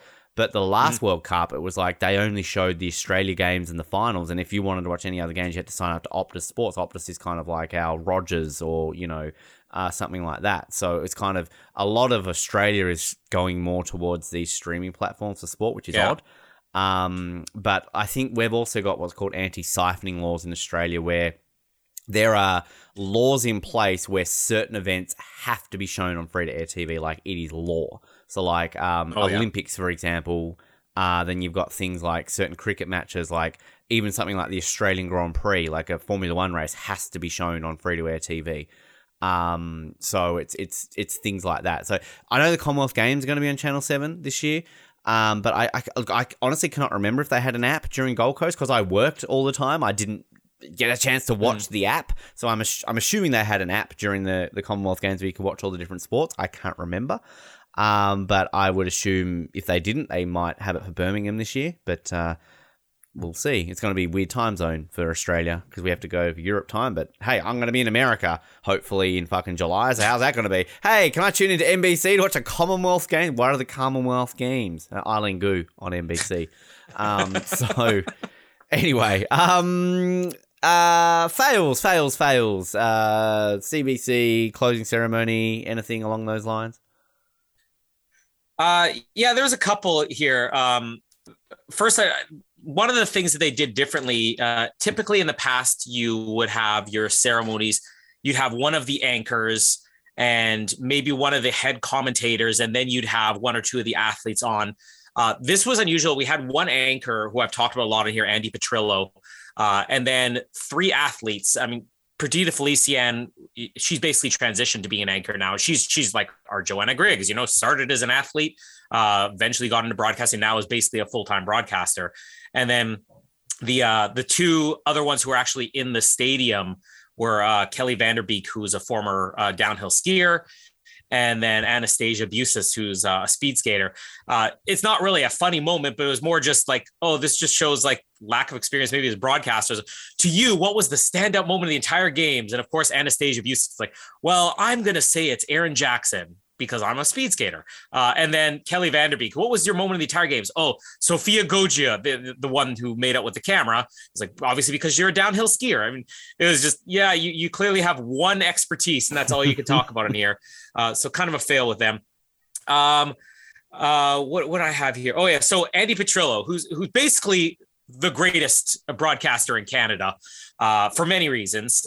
Check out her Instagram to, get more of an idea, but, completely aside from that, she basically verbalizes a lot of what we're saying. Like the frustrations I had with Eileen Gu, it's like, oh, the most accomplished athlete of all time. That's where I would have wanted Andy Petrillo to pipe in. Because when they were giving the medals away to the cross country, and they mentioned that Russian guy, he has had 9 events and he has medaled in every single one. Andy Petrillo almost gets angry and she's like, we have someone like that. His name is Andre DeGrasse. I'm like, yes, let's give credit where credit is due. And also another great Andy Petrillo moment here, which is piggybacking off of our video montage. I'm sure you have the same thing. The end of the Olympics, they'll pick a song, and there's a Canadian band called the Arkells.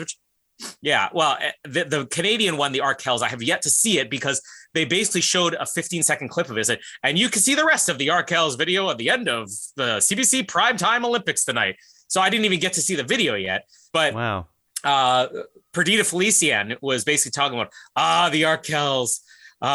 It's like I saw them. She goes, funny story. I was at the Grey Cup and they played the Grey Cup halftime show, and Andy Petrillo just goes, great. That was it. Wow. Yeah, I think those are the only two ones I had. It was, an all-female panel. They were definitely a little bit nicer to each other than the Greys. Dynamite drop in there. But I'm sure if I went over it again, I could find in the hour and 40 minutes of closing ceremonies at least one more thing. We didn't get any. Oh God! It's like whatever. Like They needed him in there. Yeah, I wanted that guy out there when Bing Dwen's falling. Oh no! Please find the footage of Bing Dwen falling over and dub that over the top. Oh no! Oh, I'll find it. Oh, Bing Dwen falling over, the star of the games. Couple of things that I have with Channel 7 actually. So, no longer employed. One of my sad moments is the fact that they flew me and fired me basically on the Friday, and I didn't get sick around for the last couple of days of the Olympics.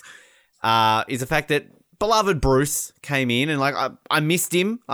He came in apparently to the studio on Monday when I was sick with COVID, so I didn't get to meet him. And then he did the appearance tonight on the closing ceremony lead-in. Now I missed the opening part of it, so I obviously missed the part where he actually was talking about the Winter Olympics. I tuned in as apparently Channel 7 were just like, yeah, the Winter Olympics are over, Commonwealth Games are coming up. So like I literally turned on when you've got Bruce McAvaney and Hamish McLaughlin talking about Peter Bol and Rowan Browning. I'm thinking like, you don't see Peter Bol running the the bobsled or Rowan Browning in the curling. And then all of a sudden they're like, Hamish McLaughlin's like, so Bruce, I know you're a powerful man. Why don't you click your fingers and see what happens? So he clicks his fingers. And all of a sudden, boom, Rowan Browning pops up live from like Sydney. And they start interviewing Rowan Browning about his beloved mullet, talking about the Commonwealth Games. And the best bit about it was like Bruce McAvaney just being Bruce, like, interviewing was like, well, really, there's not really Jamaicans to worry about this time around. You've got to worry about the Canadians and the South Africans. And they're like talking up like, the sprinters in the world that aren't the Jamaicans anymore. And it was just kind of like, okay, I get it. That's the next big event. But one thing I don't know if you would get it in Canada, but I don't want to say that it's demeaning. And this isn't just a Channel 7 thing. It's almost just an Australian media thing. Is that when we're talking about the Winter Olympics, we can never just celebrate them for being Winter Olympians. Like, here's, Jakara Anthony. You've always got to compare them to a summer athlete or a summer Olympian. You've got to do something summer-based. So, like, it's just the way we they don't get that here. It's like, it's such a great team, isn't it? Yeah, it really reminds me of how, of what Jess Fox did, or it just reminds me of, what this athlete did. I'm like, can't we just celebrate them for being themselves? And like, this is a problem. These poor athletes get ignored for 4 years and then they get 2 weeks to shine in the spotlight and still you're like, oh, Jakara, isn't she just like Jess Fox? I'm like, no, Jakara Anthony's like Jakara Anthony. She won a gold medal in moguls in a different sport. Put Jess Fox up there in a couple of skis and make her ski down some lumps and then put Jakara in a canoe. And then you compare the two. So like, that's just frustrating. And again, that's not just me ripping into Channel 7. That's literally an Australian media thing. We can never just celebrate them for being themselves. New Zealand is better than that. Well, are they? We'll get there. Don't get me started. Don't push my buttons yet. I've got my rant to come. The other thing I was actually quite surprised tonight with, it's always a Channel 7 tradition, that whenever we have a closing ceremony, you've got to mention that Australia invented the idea of the athletes coming in together and not separate countries. And like every fucking closing ceremony, we're like, yes, we know. They didn't mention it this time around. So quite impressed. The montage, though, like, again, maybe the most number one thing I always look forward to in every single Olympics, Tokyo's was quite underwhelming.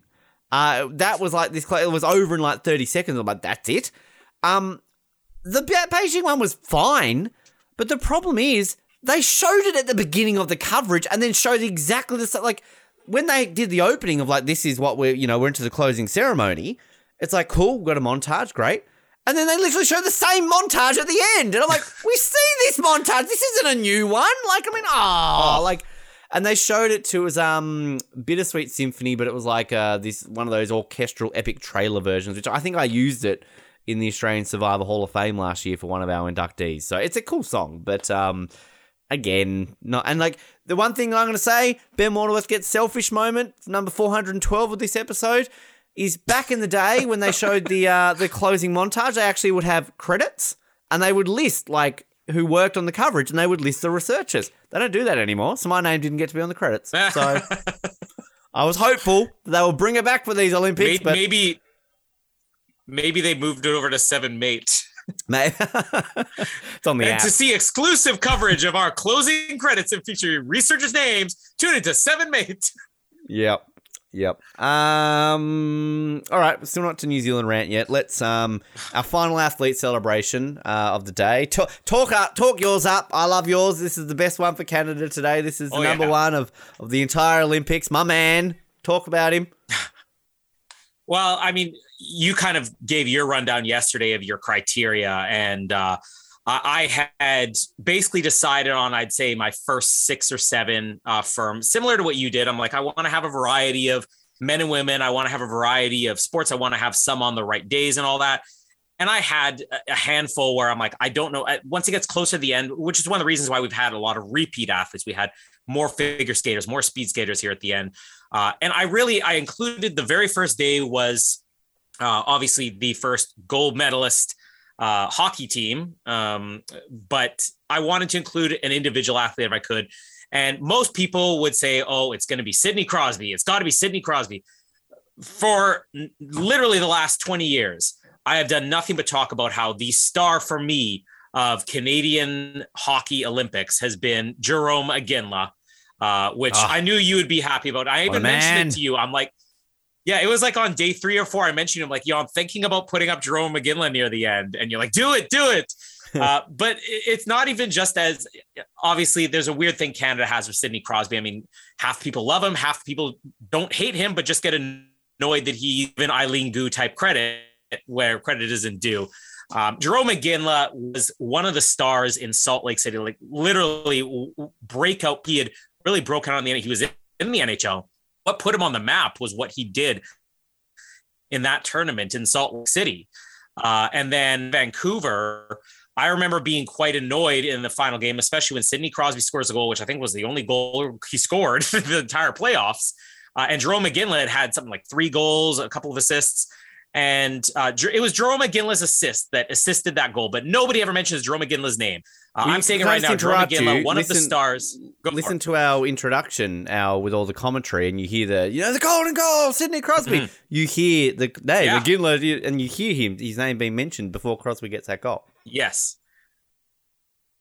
Because we have to give credit where credit is due. And also, I already made a big deal about the fact that like Sarah Nurse being the first Black woman to ever win a gold medal in hockey, Jarome Iginla was that first Black man to win a gold medal in hockey, and he did it 20 years ago.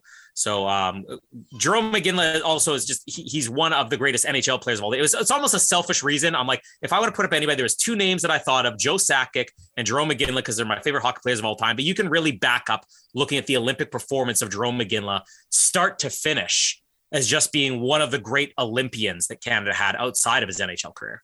I remember when he left Calgary. It was one of my saddest days. But I did get to see him play twice. My very first NHL game when I went to Madison Square Garden, he played. And then by circumstance, when I saw him play for Colorado, when I was in Colorado, and I got to see him play. So it was kind of like, randomly get to see him play for a different team. So what a man. Should be part of the Triple Gold Club. 2004 they were robbed from the Stanley Cup. So yep, cool. But yes, great choice, Colin. I'm on board with Jarome Iginla Day. Good job. I knew you would be. Well, we have an ice hockey player too for Australia today, a rarity. No, it's not Nathan Walker. It's our second Australian ice hockey player, funnily enough. We had Vic Ekberg right on day 1. David Cunningham is our player today. Created history for Australia in 1960 when he scored the very first ever goal by Australia at the ice hockey in the Olympics against Czechoslovakia. Australia were trailing 2-0 in the first period, and he got a goal. David Cunningham was 2-1. Australia were in the game. They ended up losing at 18-1, but whatever, he got one. And that's all that matters. David Cunningham, name in history. Which I still say, if Australia ever made it back to the Olympics in ice hockey, which we never will, that'll be bigger than Dean and Tarley. We will be hooked to that. I thought you were going to say he would be the captain. Probably will. He's probably about 92 now. I don't know, but probably our third best ice hockey player in the country. It's Australian hockey. Yeah, exactly. He's probably ranked highly. So well done, David Cunningham. Well, it just reminds me of, I don't know why I'm thinking about Austin Powers. Hello, my name is Richie Cunningham, and this is my wife, Oprah. I just want to say that. Our last Daily Dale of the games. Now, I've got one in mind. Do you have any? I have one in mind. Who it's is obviously it, Eve Muirhead. Well, obviously Eve Muirhead. Even aside from just me being a huge Eve Muirhead fan and it being the only thing I watched completely in its entirety, the accomplishment of being in 4 Olympics, coming back after losing to Japan in the last ones, winning the gold this time, and being the first gold medal for Great Britain in 20 years, for Scotland in 20 years. Obviously a huge accomplishment. In curling. But in curling, yes. And the biggest win for Great Britain in these Olympics, or Scotland in these Olympics. Well, I mean, I don't know how we're going to decide this because my nominee is Finnish ice hockey player Hannes Bjorninen. Now, in the final 30 or so seconds of this match, when Rock finally decided to pull their goalie, they had a face-off in the centre ice, and basically Hannes decided to, rather than get the puck with his stick or try and make a play, he just dived on the puck. He literally dived on the puck, and for a good, I don't know, of the last 20 seconds, for at least half of it, he was on the ref didn't call, like, stop, like, let's have a face-off. He was just on the puck. He was just like, nope, nobody's playing this puck. I'm diving on this puck. This is mine. No one's having it. It was like stacks on the puck. And that, I'm saying it, won him the game. Cost him 10 seconds. The puck got loose, went to the other end. Rock had no chance of getting a goal. So for Hans Bjorninen's suicidal efforts for Team Finland to help them win the goal, that's my nominee. So I don't know how we're going to deadlock this. You can throw a chair or something. Can we give it to two people? It's never been done before, but can we have dual Daily Dale winners? I feel we haven't given it to... Well, we had Team Slovakia, didn't we, as an ice hockey team? We've had curler back on day 0. Let's end it with a curler. I'll give it to Eve. Why not? I'll concede. I'll concede because I'm nice. Jamie will be very upset to see Eve Muirhead's name again. Is this like a thing where like you get a little bit of a feeling in certain areas of the body, Colin, or is this just like you admire her? Like, I mean, or is it a bit of both? I admire her as a curler. I cannot answer the other one. I'm sure Jamie would answer, but she's an incredible curler. It's because Colin doesn't want to talk about sex. I don't know the meaning of that word. Sex. All right. So if you're from New Zealand, tune out now. Because I've got a bone to pick with you, New Zealand. Now, look. We went over this yesterday. Cocky New Zealanders. All right. Dealt with it. We had a medal tally faux pas. Good for them. Okay. Sure. All right. But on the Twitter account today, Off the Podium, follow us on Twitter. We appreciate your feedback because we'll bitch about it on the episode the next time around. Happened to get a tweet today on our next medal tally from a Brian Hibbard. This is at Brian Hibbard 6. And we'll go over some of his other tweets in a moment too, don't worry. He replied to the medal tally. I'm going to read this verbatim. 43 Australians v 15 New Zealanders. Population 27 million versus 5.8. Aussie 1 gold, NZ 2 gold. Very poor Australia. Okay. See what you're doing there, Brian. Based on population, absolutely. That is a shithouse effort from Australia. We should pick our game up. Absolutely. But just on that, all right, let's just go over a few stats for you, dear Brian. Okay. In Australia, we have five ski resorts. 5. We won 4 medals. It's almost a medal per ski resort in Australia. Pretty good effort, if you ask me. In New Zealand, you have 39 ski resorts for 3 medals. Barely 1 for every 10 of your ski resorts. Okay. All right. Sure. You want to play that game? Fair enough. Okay. Awesome. You have won a total of 6 Winter Olympic medals in your history from 3 athletes. You can't even get your athletes to go out and do good. You've got to rely on 3 athletes at the Olympics to win your medals, New Zealand. Okay. Good job, bro. You got your 2 gold. Well done. We were winning 2 gold at the Winter Olympics 20 years ago. Good job to catch up, New Zealand. All right. And if you want to talk about population and based on population per medals, all right, let's talk about Norway. All right. A country of 5.5 million people. They've only got 500,000 more people than you. They won 37 medals at these Olympics. You won 3. Pick your game up, New Zealand. And if you want to talk about countries pulling ahead of their weight based on population, a little country called Liechtenstein have won a total of 10 Winter Olympic medals in their history. You've won 6.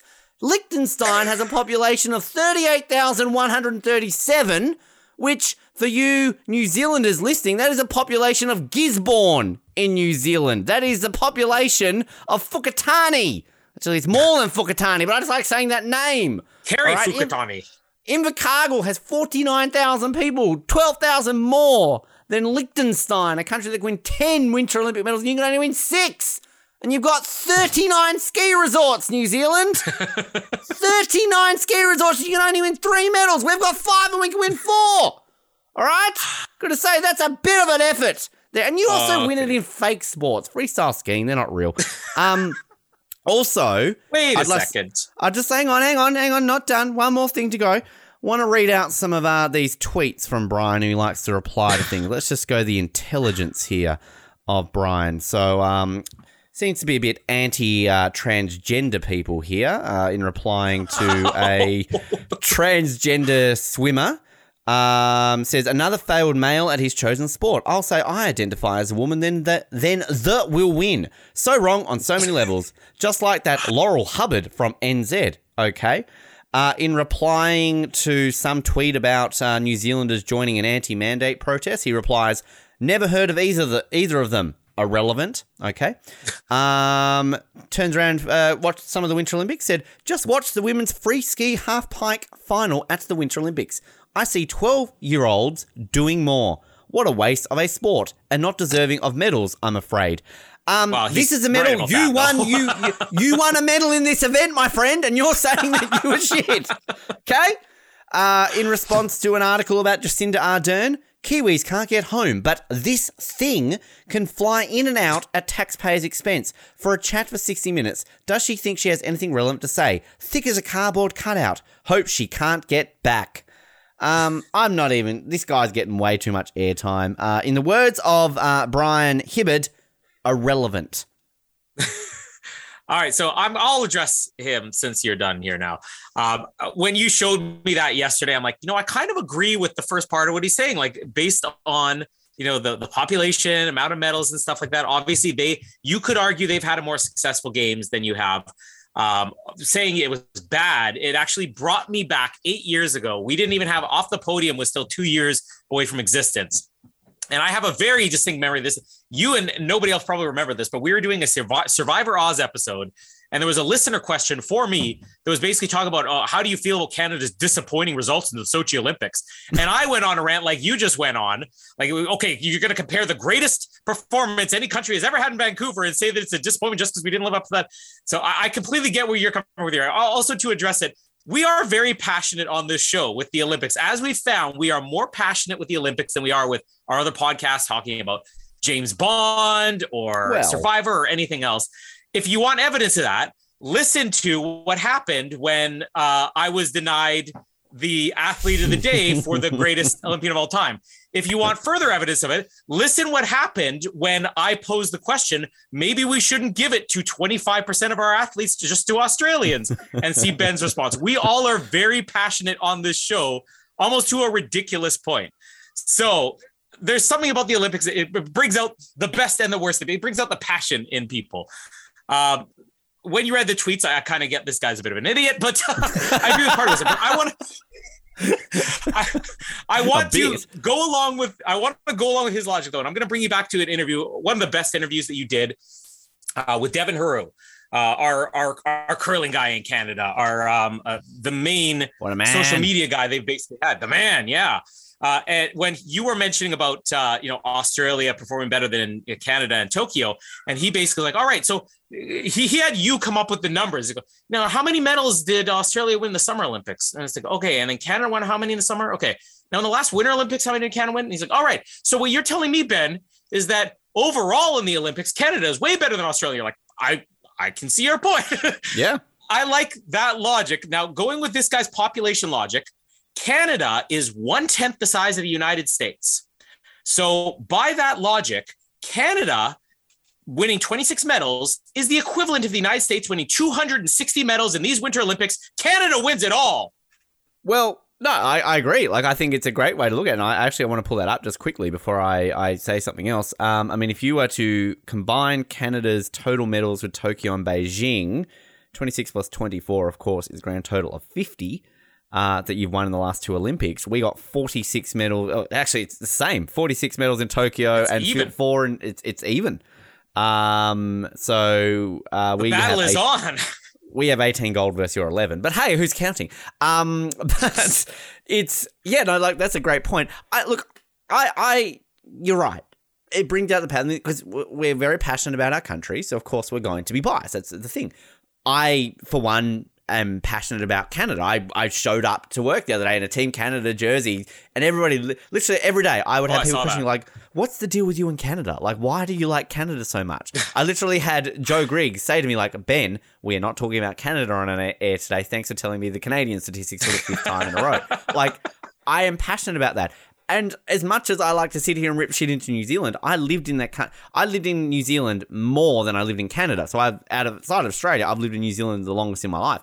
I personally do not hate New Zealand. I admire New Zealand. They're a great country. We just have a nice ribbing back and forth between the two. And when somebody does that to me, you trigger me, and I will get angry. I will rub that in your face, New Zealand. I will do that. But having said that, in all seriousness, I weirdly agree with this guy. Like, New Zealand has punched above their weight very well to win 3 medals per capita for a country of 5 million people is fucking fantastic. I say even more so in the Summer Olympics last year, what they did as well. Like, it is great. And I love seeing these countries who can do that. I mean, Norway, it's amazing what Norway, and again, we did this at the very beginning of the Olympics. Like, we fear Norway now because in the Summer Olympics now they're doing well. Like, this isn't good. Stop it, Norway. We're scared of you. And at the same time, also, I am very bitter and I am easily triggered and I have a short fuse. So fuck you, mate, and go tweet about Jacinda. Again, irrelevant. I wanted to add one more thing on here. Just a little bit of research for people here. I mentioned earlier on about how Canada, like a couple of days ago, Canada basically turned around their Olympic performance when freestyle skiing was introduced in the Olympics. That's when Canada started to become a real Winter Olympic nation. And we have the final total here of the history of the Olympics. Freestyle skiing, Canada is still number 1. We're still clinging to number 1 of all time in freestyle skiing. Australia, one of the Australians just said it's not a real sport, 5th of all time now. You are in the top 5 freestyle skiing nations of all time now, just behind China, Switzerland, United States, and Canada. New Zealand is number 13, by the way. So they're getting close to the top 10. Good for them. Well, actually, it's interesting looking at our updated winter table now, which is, so of our 19 medals, Australia has 1. That's 19. New Zealand, you've only won 6. 9 of them have come in freestyle skiing, 6 in snowboard, still 2 in short track speed skating, which we haven't, obviously won in 20 years. It's so weird looking at this, seeing 1 in skeleton. It's so weird seeing that. And 1 in alpine skiing. So there you go. Can you classify skeleton as a traditional sport? Because that was back in like the 1920s and then it was missing for like 60 years. So, I mean, skeleton is kind of a traditional Olympic sport. Well, here's a complaint I've not yet brought up in these Olympics. Freestyle skiing has become way too broad of a term. And I would say even arguably in the beginning when it was just aerials and moguls, those are 2 very different sports to me. It's as different as downhill skiing and half pipe skiing as far as I'm concerned. I 100%. Feel like we need to start breaking up the freestyle. This comes from Canada, who is the greatest of all time in freestyle skiing. I'm saying break it up a little bit because we are grouping together freestyle skiing as one sport, but yet snowboarding is a separate one. But yet snowboarding and freestyle skiing are sharing 50% of those sports together. Like, it doesn't really make sense to me why freestyle skiing still encompasses moguls, aerials, half pipe, big air, and all that. It's kind of like, I mean, snowboard, the giant slalom is very different to the half pipe, but I guess you're still on a board. Shouldn't there be tricks? Like, I mean, you come up with a better name, but trick sports, which would be aerials, big air. You can even include moguls. Moguls is kind of like it's sort of downhill. It's sort of, but then you have downhill events. So let's include the snowboard slalom with the other alpine events. Yeah, no, you're right. It's kind of like how pop music is so diverse, because you can. Pop is technically popular music. That's what pop is. Anything can be pop. Yeah, exactly. I've never thought about it that way. Nickelback is pop. some would argue with that, but it is kind of an interesting thing with the Winter Olympics where, like, biathlon and cross country skiing, basically the same sport except one you shoot in it. And then you look at the sliding sports, and I can't remember which athlete it was that I brought up. Why aren't they all under the same federation? Because you've got skeleton and bobsleigh are under one federation, and luge is a separate federation. And it basically, I think the explanation comes down to because skeleton and bobsleigh you sprint to start, whereas luge it's a sitting start. So like they're technically like that's the only like to me a skeleton and a luge exactly the same thing. One you're laying on your back, one you're facing forward. I want to see the lugers running. I'm sure they would. I don't think luge athletes are lazy. Like, I'm given the chance. Like, I want to see a luge guy. Luge people go, I don't want to sit down and use my hands. I want to run like the skeleton and bobsleigh people. Like, come on. Give them a chance. They're the fastest on all of them. Bloody lazy bobsledders and skeletons. Freestyle skiers who just, I'm afraid of the wind. Yeah, they're just like, oh, look at me, I'm sitting down. Like the bobsledders and the skeletons going like, oh, look at those lazy bastards. No! Right, you're restricted, you're discriminating against Alex Palazzo, you stand up. All the Germans, just stand up. Natalie, take a step back. Berger and everyone else. I think in honor of Natalie's achievements in McDonald's in Germany, they should release the Natalie Geisenberger meal. Where you just can I have a large Natalie Geisenberger meal with fries? I'd order it. You get a free sippy cup. There she is. On your cup, you can drink out of a Natalie Geisenberger. Drink out of her toque. A little toque, you know. Now, this will be the last time we talk to you ever because you were dying. You're not. I don't know. Are you going to be on the episode tomorrow? I don't think you are you? No. I'm going to we're going to pull the you guys record when you will need to record, and if I'm awake, I'll jump in.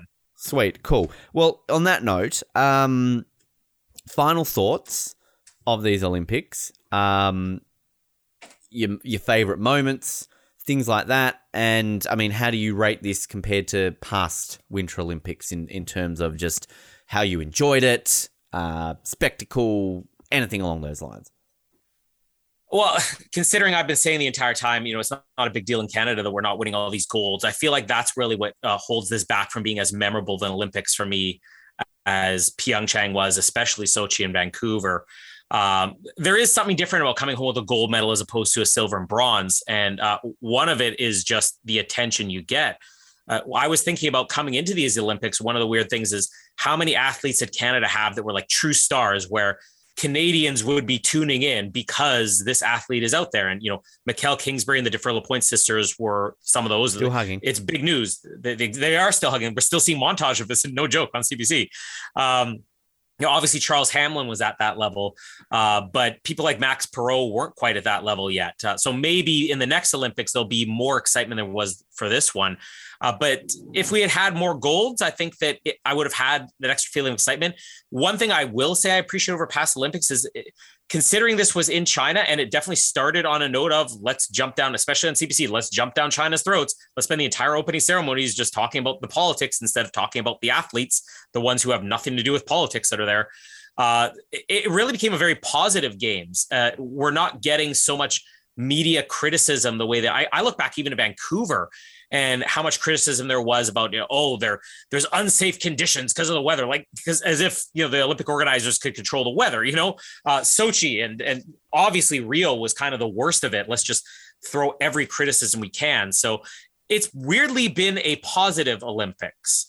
But I think the weird thing is my memory of these Olympics, and I think a lot of Canadians are going to say the same thing. It's how the Canadian athletes sort of accepted defeat. And it's sort of become a joke on this show. But like Justine DeFer LaPointe and Laurent Debray and Jennifer Jones and even Brad Gushue just winning a bronze, the way that they kind of in their interviews apologized as they would for the fact of losing and how Canada really wasn't harsh on them at all. I think that was one of the more memorable things of these games. I'll be okay if I don't have to watch Big Air again. I'll be okay if you bring in some more exciting, fast-paced sports in the future. But I mean, overall, it was a decent games. It wasn't the greatest of all time.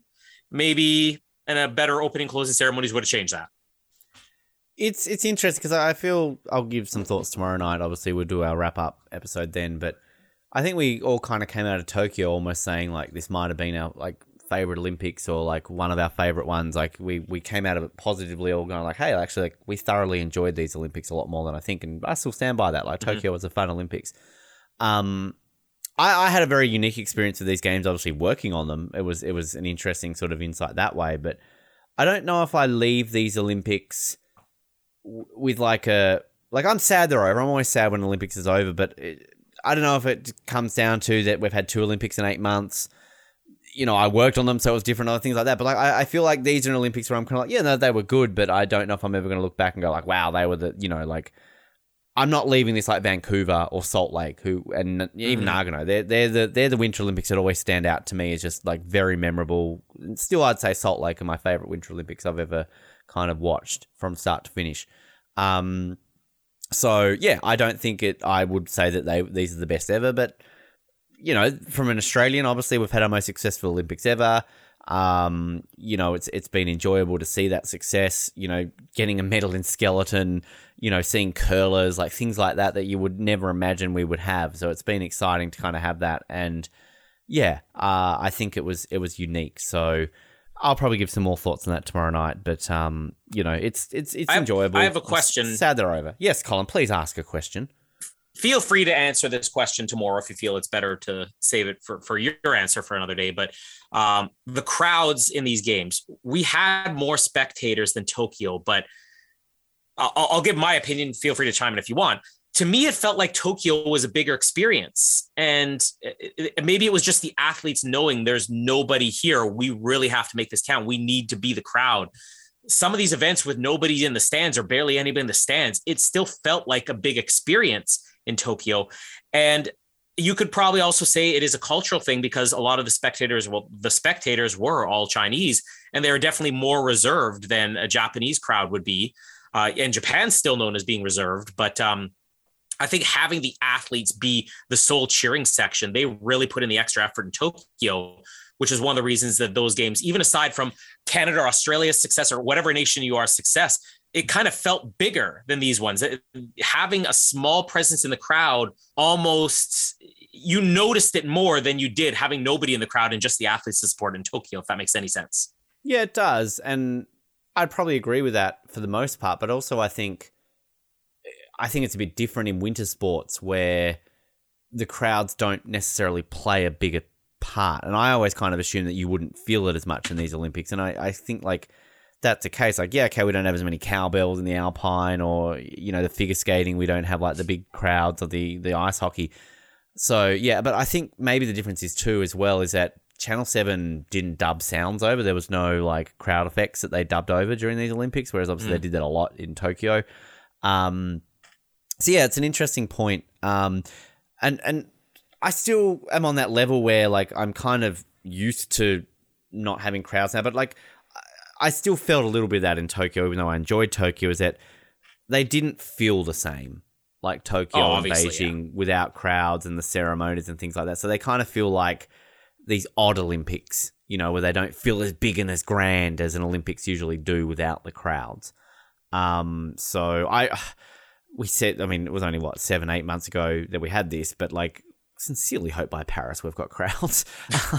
Well, I mean, Paris would be a great Olympics to go to and have crowds in general. Anyway, and Italy obviously was not to take away from Tokyo or Beijing with the population there, but you know, I think we're going to miss out if either of the next 2 Olympics don't have crowds. And I mean, for God's sakes, we should have them by Los Angeles, hopefully. I'd like to be at Los Angeles, hopefully. So, you know. Considering Canada has been under massive protests because of the government mandates on vaccination and people losing employment and stuff like that because they won't get vaccinated, it is kind of weird that sort of ended during these Olympics here by all the provinces basically saying, yeah, we're going to do away with the mandates. And Trudeau's like left as the last man standing. But that's already is sort of making me think about the fact that even here in Canada, by the summer, it's like we can have crowds again. They may change it again in the future, but it's going to be back to normal-ish. So I would think Paris would be. And another thing, I guess, to kind of end on a positive thing with Beijing, Tokyo, I feel like there were a lot more situations of, more positive COVID cases coming out of Athletes Village than we had here in Beijing. And yet 2 of the 3 hosts on the show caught COVID by not being in Beijing. Obviously, they did a phenomenal job at containing this as much as they could. And we saw a lot of athletes who basically were like, yeah, I've been quarantining because I tested positive as soon as I got here or whatever. And now I barely have a chance. Elena Myers-Taylor being one of them, barely got a chance to compete. And yet somehow they contained it a lot better than Tokyo did. Tokyo, though, was like, they had no way to prepare. I mean, Beijing had Tokyo as an example, but still amazing that hasn't become a bigger deal during these Olympics, considering the amount of people you've crammed in there and allowed spectators in at the same time. Well, just 2 quick things. It's funny, like you talk about crowds and that, because I realize like different parts of the world are, different, but like Australia, we've sort of, I think, gotten to a point now where like, yeah, crowds cool, they're great, bring them in. And I possibly caught COVID by being at a basketball game and there was like, 5 to 10,000 people there. So maybe that's where I got it. I don't know. But one thing actually that I think we've talked about, which I'm actually a bit disappointed in the opening and closing ceremonies about Beijing. China is the home of coronavirus. So where was like the cultural segment about coronavirus? Like, I mean, this is the biggest thing in the world in the last 2 years. So like they should have had Don't call it the Chinese virus. This is how we're going to get canceled. No, I didn't call it the Chinese virus. I said it started in China. You just said they're the home. Like that's going to be on you're entering Beijing, home of coronavirus. Be prideful. It's the biggest thing in the world. It's the biggest celebrity in the world. It's coronavirus. Like, come on. Coronavirus walk down the street, you're like, oh my God, it's coronavirus, can I have your autograph? Like, I mean, come on. So where was the cultural ceremony? Like, a little bat flies in, person bites its head, it's Ozzy Osbourne, goes off there. We'll do this tomorrow night, but I just want to go, do you want to hear your medal predictions to see what you got? I won't tell you if you won or not. Yeah. But do you at least want to see what you got? Because I feel like I was very close on. I mean, everybody was going to be close on Australia, but I feel like I was very close. For Australia, you said we would win 1 gold medal. You are correct on that one. Well done. Good job. For silvers, you said that we would win 2 silvers. You got that correct. Well done. Oh. For bronzes, you said we would win 2 bronzes. So you're one. I'm allowed to say this is a disappointing Olympics for Australia. You're not allowed to say it, Mr. New Zealander. I am. You are, yes. But I won't tell you whether you win on that or not. For Canada, do you remember what you said for Canada? Not a clue. I feel like I said 26 for overall medals, but we'll see. For gold, you said 9. Not even close. For silver, you said 7. You got 8. So 1 off. Good job there. For bronze, you said 10, you won 14, but 26 in total, you got absolutely correct. So, good job. Well done. There we go. Do you want to know what you guess for Norway? I'm guessing we're all going to be very off for Norway. Okay, well, you said that they would win 14 gold. They won 16. Woohoo, wow. Close. Silver, you said they would win 15. They won 8. Not close. For bronze, you said they would win 16. They won 13. You said 45 in total. They got 37 in total. Not bad. Not bad. So, anyway, tune in tomorrow night to see if Colin wins the medal table guessing game, because we're not going to give that away right now. Colin, it has been a pleasure having you on board for most of these days. Thank you very much for all of your help and assistance and everything else along those lines. We are going to hear your voice again in a couple of weeks with one of the interviews that we recorded many months ago with a summer athlete from Tokyo. So I forgot about it too. That's airing in a couple of weeks. I'll talk more tomorrow night about other interviews we've got coming. So we do have 5 that we banked well before Beijing that are coming up. And then, of course, also we're ultimately hoping to get some of the other Beijing athletes on the show and other people on the way as well. But Colin, thank you. Any final words before I say goodbye to my COVID buddy? I was going to say just that maybe as a gift, once you arrive in North America and I don't have to worry about shipping it overseas where it'll take 6 months, I will make us t-shirts to say I survived OTP 19 or COVID OTP or something like that. I would gladly wear that for a day and then probably never wear it again. But I appreciate the thought. Sportspodcastawards.com. Your last chance maybe to pitch this, Colin. Come on, pitch it out. Sportspodcastawards.com. sportspodcastawards.com. Vote for us because we're so much better than all those shows, or at least we're better at garnering the votes for being an adequate show. Exactly. And let us beat the BBC and let us beat NBC, especially NBC. They don't even have time. This is why I want to tell you about NBC. They don't even have time to carry the closing ceremonies or open ceremonies live. They don't care about you, the Olympic fans. We care about you because we have you on for months.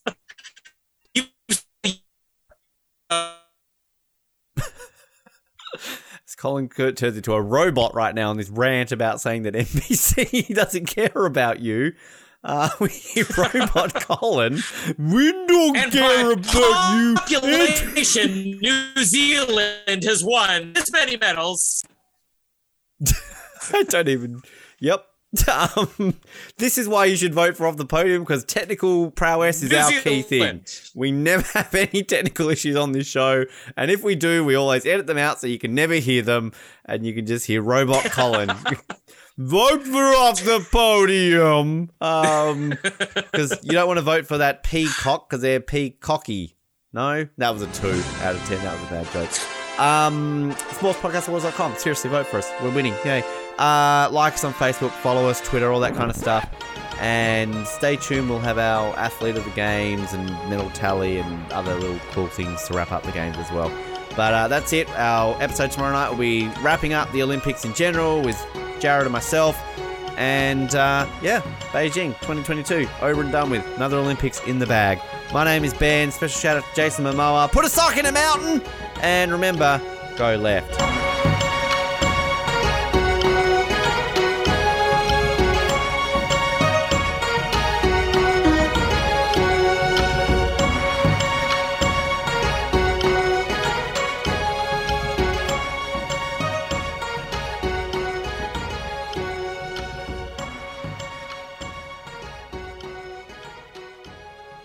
What an episode. You loved every single second of it. It's Ben again, just quickly reminding you once again, if you want to help us win a Sports Podcast Award, sportspodcastawards.com, register to vote, click on Best Olympic and Paralympic Podcast section, listen to the other nominees, and then go, hey, Off the Podium's awesome.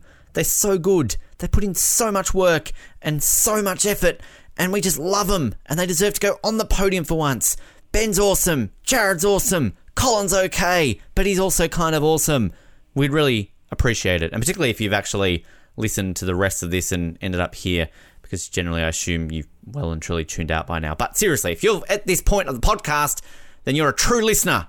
And that means that you're a true fan and you should vote for us. sportspodcastawards.com. Do it now. We will thank you forever. Literally ever. Like every episode moving forward, we will thank you forever. sportspodcastawards.com. All right. Thanks for tuning in. We'll speak to you next time on Off the Podium. I'm really going to go now. Bye.